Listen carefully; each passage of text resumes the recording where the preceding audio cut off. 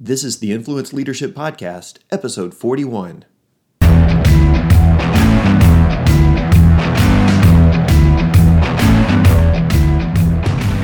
Hi, everyone. Welcome to the Influence Leadership Podcast with Chris Fuller, where our heart is to develop leaders like you and help you increase your individual influence and leadership skill set.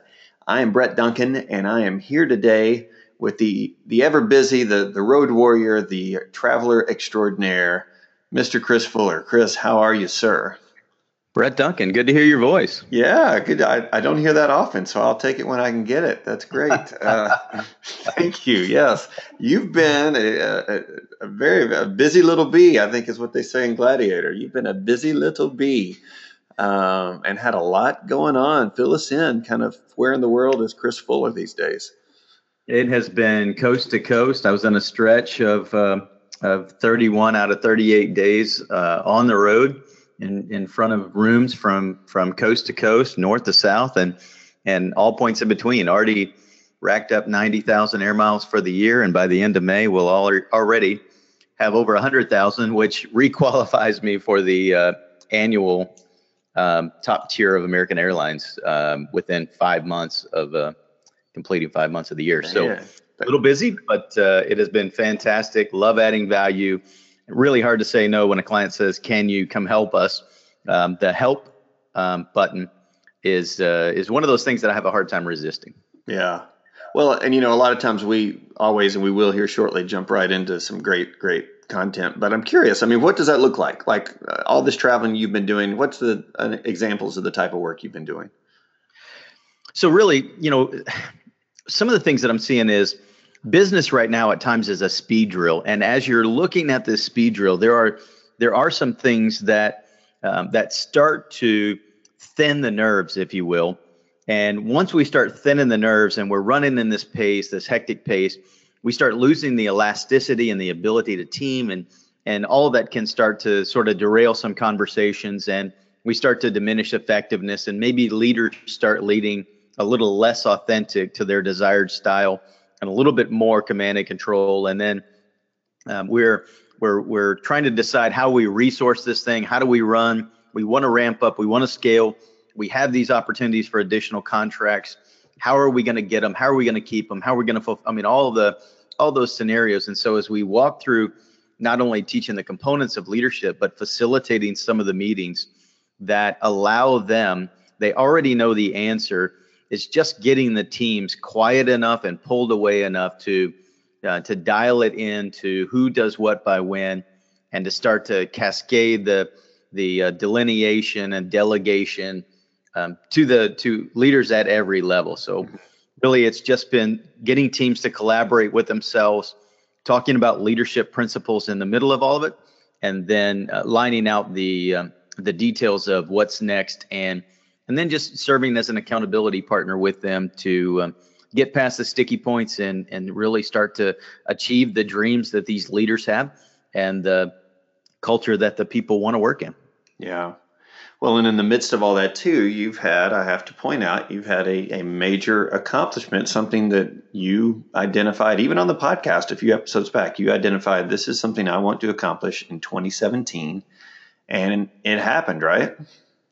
It did. It's a fantastic honor. I received a notification by phone and then received a letter in the mail that this July they will award me. They'll hang a medal around my neck and certify me as a certified speaking professional, which is a really, as far as those speakers that really make it their full time, this is one of the top honors of anybody in the professional speaking business, and really. Thrilled to have it. It means that a lot of my clients championed me to the National Speakers Association and validated that not only does he have a great heart, he's actually pretty good at what he does. And then you have to go through a council of your peers. So those that are already in this club then have to watch a video of you and certify that, yeah, you're welcome into this this club. And it's a pretty cool. For me, it's an honor, not only from a customer-centric standpoint, but from a peer-based speaker consultant standpoint as well. So I'm absolutely thrilled. It's one of those, for me, it was one of those professional designations that I wanted. I wanted to achieve it this year, and we were a little bit behind the eight ball on approaching the deadline to get it done. And I had some recommendations that we just kind of scrap it and shoot for next year. And to me, I would have let myself down on that, and I just couldn't do it. And so called a speed drill, knocked it out within 7 to 10 days, and ultimately it's something I wanted to achieve, and we knocked it out this year. And so very grateful for the peers and for the clients, and really thankful that I just decided I wasn't going to let another year go by and be disappointed in myself not getting in the application and going through the arduous, and it is a arduous set of paperwork, and being able to prove out all that you've done over the last 10 years. That is great. Congrats, Chris. I know that is a huge honor and rare company. So very, very impressive. It's one of those weird pieces. I'm so thankful for it. I'm not sure if they're going to let me raise my fee now that I have that little CSP behind my name. Yeah. But it's like the clients that got you there are now going, wait a minute, I helped you get there. That's right. Yeah. And now you're costing me more. How is this benefit? Yeah. No, that's awesome. That's great. Well, who knows? We might talk a little bit more about that in future episodes. But today, you've been working, as you mentioned, with a lot of different companies, and it seems like a common theme has been coming up, and that is truly, leaders having this ability and confidence and just a general habit of making a business case for what they need. Now, this is an interesting topic. I don't know that you would see this just pop up in all the leadership books out there and podcasts and things like that. So, Chris, what is prompting this is, from your standpoint, in terms of this is a major topic that leaders really need to take on? Tremendous topic. And the reason it's a tremendous topic is twofold. Leaders are in charge with equipping, delineating, delegating, and resourcing the team. And when a leader fails to resource the team, an organization is likely not going to achieve the results that they need to achieve. And more pressure is being put on leaders at every level to do more with less. And the do more with less mindset, the zero-based budgeting, right? You have no approval for headcount. We're going to flatline the budget, or we're going to ask you to reduce your headcount by X. And I just see leader after leader after leader accepting it as if they don't have control. And so I'm constantly challenging these leaders and these individual contributors. You have absolute control of your world, of your destiny. You are there to fulfill a promise to the organization to yield the greatest benefit. And what that means in this particular case is that you show them the consequence of underfunding the business, that you demonstrate back to the parent company or to the C-suite, to the division head, any of those, the consequence of underfunding and the business case, the cost benefit analysis of doing what you believe needs to be done in the first place. And I think that people just aren't in the habit of it, or maybe they don't have a good methodology, or they're a little bit scared of making the business case and looking at ROI. But, the scariest piece is if we don't fight for it as leaders, it's not just going to get handed to us. Yeah. We have to be the ones that champion this for the team and for the organization. Yeah, it's such a great point. I mean, and when we're talking about the business case, this isn't some fluffy, we're not using that as a metaphor, right? We're talking about you need to make a business case. You need to show, hey, if we do this, if we fund this, if we invest money or resources in this activity or these people or whatever it is, here's what we can accomplish. And it seems to me, you tell me, Chris, what you've seen, but I have run across leaders who are great leaders in terms of, leading people. People want to follow them. They are great at vision casting. Some of them are also, they can apply that same skill set to making a business case. And others, it's completely foreign territory to them. As much as I might respect them and revere them in one area, I'm always surprised how some leaders at this level just do not understand how to translate their vision into a business case. What do you think is driving that? And don't let me make an assumption. Has that been your experience too? And what have you seen happen there? Yeah, I mean, it's the difference between people that are willing to chase to get out of the tyranny of the urgent, right? To get the old saying is the working on the business versus working in the business, and it takes extra time to kind of kick back and really start to think these things through and utilize critical thinking and do some data analysis and then put it all together. And some people are better in people skills than they are business acumen. And in some cases, a lot of cases that I run into, leaders are promoted based on skill level at the prior level, not at their present level. So as they're promoted to that next level, no one really sits down and says, oh yeah, and by the way, let me walk you through some business acumen for your level and how to make a business case. Mm-hmm. And so because they ascend right through performance, they get to a spot where now they need some business acumen, some skill-based aspects that haven't necessarily come through the track that they've been on.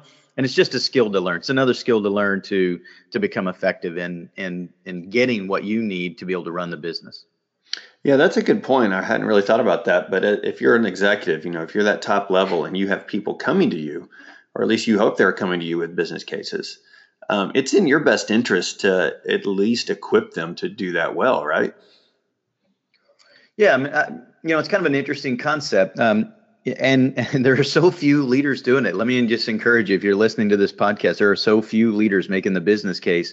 If you get this skill down, you're going to outpace your peers, mm-hmm. and your budget's going to get approved for bigger and more and better than your peers are because you're willing to take this extra time and to make the business case.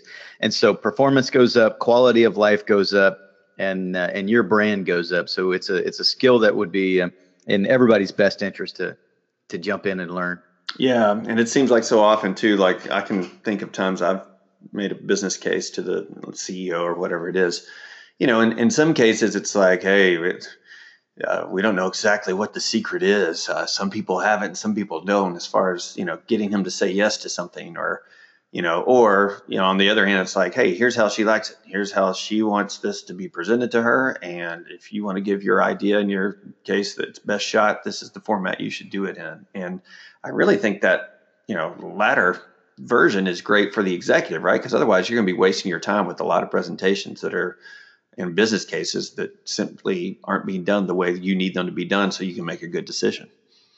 100%. And if you value your leader's time, and if you come in sharp and crisp and you're making the case in the way that the leader wants it, it's going to elevate your voice above the fray, and you're going to get the ear of the leader, which ultimately, if you can get the ear and the mind, you get the checkbook with it. Mm-hmm. Yeah. So what is, talk to me about some consequences. I mean, you've already mentioned a few, but consequences when a leader doesn't do this well, doesn't do it often. What are the long-term effects that leader will likely experience? Well, so one of the things that I'm seeing right now in a couple of different companies is if you don't have the right head count, let's just say we're arguing for head count. And I've been through some things where people are saying, no, it's a zero-based head count. And I just started asking them, talk to me about that. And they said, well, we're hiring temps and essentially the temp agencies that we're utilizing, the quality of the candidate, how we're training them, the speed drill that we're under, only 1 out of every 4 temporary labor help sticks. So they have a 75% turnover in labor. So I'm like, well, if you don't address it and you're utilizing, the head count as the metric, you're going to be in trouble. Let's go win the battle about hours billed or labor hours at the end of the week, not head count on the floor. Because if you already know 3 out of 4 are leaving, what does it matter if I put 4 or 8 on the floor, knowing that only 2 are going to stick by Friday? Mm-hmm. And the benefit back to that is going to be tremendous, because what we're seeing in this particular organization is people working 6.5 days a week, 12 plus hours a day, they are killing themselves. And the best contributors, those that can stay in that environment, are burning out. The quality's going down, the error rate's going up, and really they're on the precipice of losing a lot of good players because simply they won't stop back up, win the argument that needs to be won to say, if you want this business model to be repeatable, sustainable, scalable, you have to fund this. And if somebody says, well, we're just not going to do it, you got to go back and make a better business case. And you got to continue to show them time and time and time again, this is what is needed. And so some can be a little bit of a shorter ramp. And if you're wanting some significant budget, and making a business case, you may want to be very strategic about it. And you may want to say, you know what, if we're going to ramp up in 2018, I think the headcount's probably going to need to go up, or I think we're going to need to do X. So you may need to back up and start doing some drip marketing a year, 18, 24 months in advance. Man. And you talked about, being that perseverance and being relentless there. And that's really where a lot of leaders fall short, right? Is they'll make the case and maybe the case gets shut down and they drop it at that, right? But if I'm hearing you right, hey, if you're convicted and you're clear on this is what has to happen for us to accomplish what we want to accomplish, you've got to keep pushing it, right? You have to keep bringing it up. Yeah, there's, if it's, you have to become a salesperson. And I know that, the vast majority of people don't want to be a salesperson and they don't want to be salesy. But here's the piece, those that make the best case, those that are the most diligent are going to win the race. And there's no reason for you to give up if you are compelled, right? If you are passionate about this, if you believe this, then we talked about it before that I, as a leader, may just tell you no to see how convinced you are of it, or to see if you really need what you're needing, or if you just kind of want some extra fluff in the budget. Yeah, that is a good point. And a lot of leaders do that, and there's nothing wrong with that, right? Obviously, if it's a great idea, or if it's truly something that I truly believe needs to happen, I'm not going to let it go. Are you halfway in this thing? Are you mailing it in, or are you really truly committed and you believe it with all your heart and you're willing to go to the mat to be able to put this thing together? That in and of itself becomes this key delineator, where if you believe it so much, so intensely that you're going to approach me time and time and time again, then you know what? I'm going to take a look at it just because you're this passionate about it. Mm-hmm. Yeah. Yeah. That passion is contagious, right? And even sometimes, I mean, we've seen this, I bet you've seen it in your career too, but sometimes that passion alone over time, sometimes that executive will just give in, right? And say, hey, fine, go for it, and whether they're completely behind it or on board or believe in it or not, they see that you are. And so they're willing to say, knock it out, go for it. Let's see what happens. Yeah. And again, I may have to go sideways with it. I may have to win the argument that essentially says, look, I'm not asking for any additional dollars in the budget, but what I am asking for is the permission to be discretionary with the dollars that you've already allotted. Right. And so that becomes that key piece is how do we become resourceful? How do we become innovative to be able to achieve what we need to achieve in the business? And, my initial piece that I strive for is just give me a yes, right? It's almost like the Dumb and Dumber. So you're saying there's a chance. Yeah. Well, and I'm glad you brought that up, because there is a difference. I mean, there's times to ask for more money, right? Hey, there's no other way around it. I need my budget to be increased.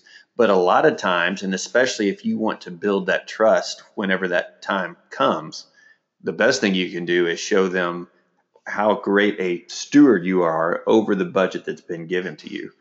And, that you think creatively about how to use that budget, and obviously in a way that impacts the business in the positive. Yeah, I mean, I've heard time and time again recently leaders saying, I don't know that you're being effective with your existing headcount, so I don't necessarily want to give you more headcount until you deal with some of your underperforming players now. So that's a valid statement. However, you have to win the argument that essentially says, yes, I get it, and I'm unwilling to replace an underperforming player until I have someone up to speed. And so I need the headcount to go up momentarily. so that I can get a couple of other players in place so that I can deal with the underperformer. I don't want to hurt myself twice and leave a spot open or vacant simply because you want me to zero base the headcount. Mm-hmm. And I've got to find some other crafty ways to get through that.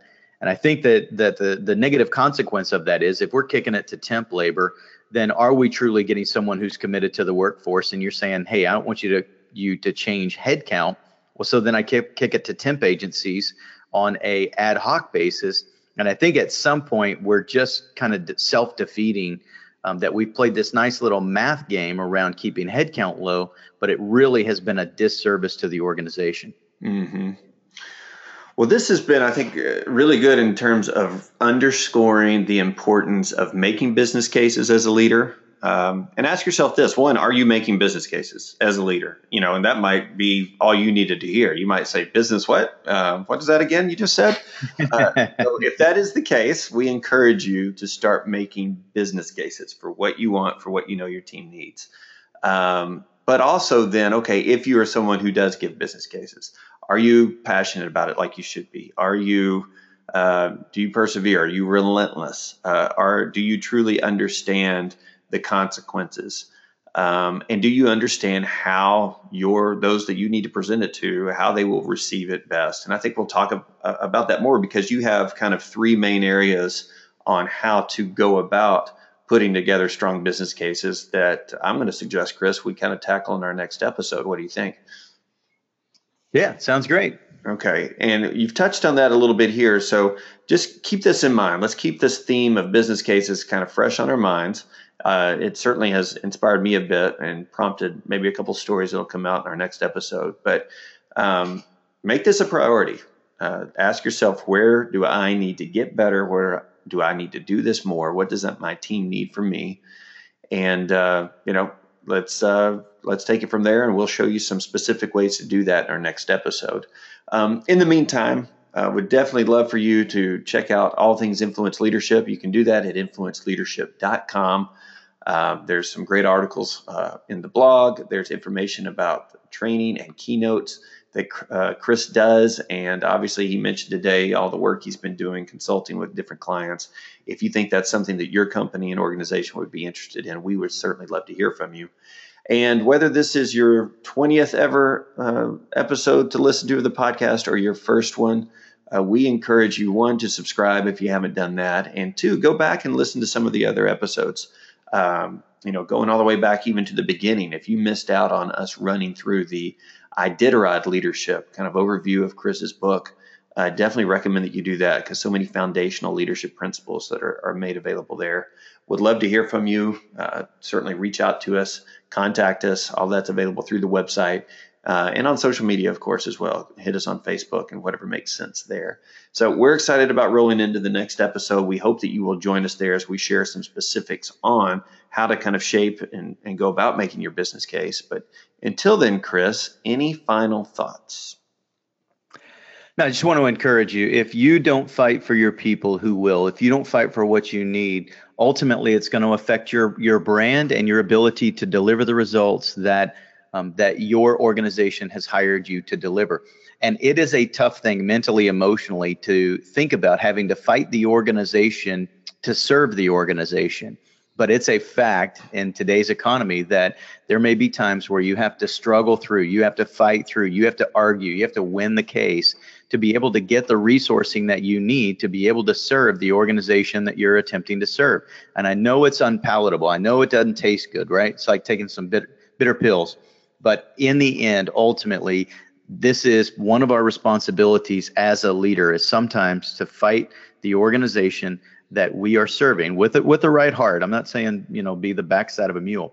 We've got to do it right, but we've got to win the day to be able to serve the organization. I just want to challenge you on that.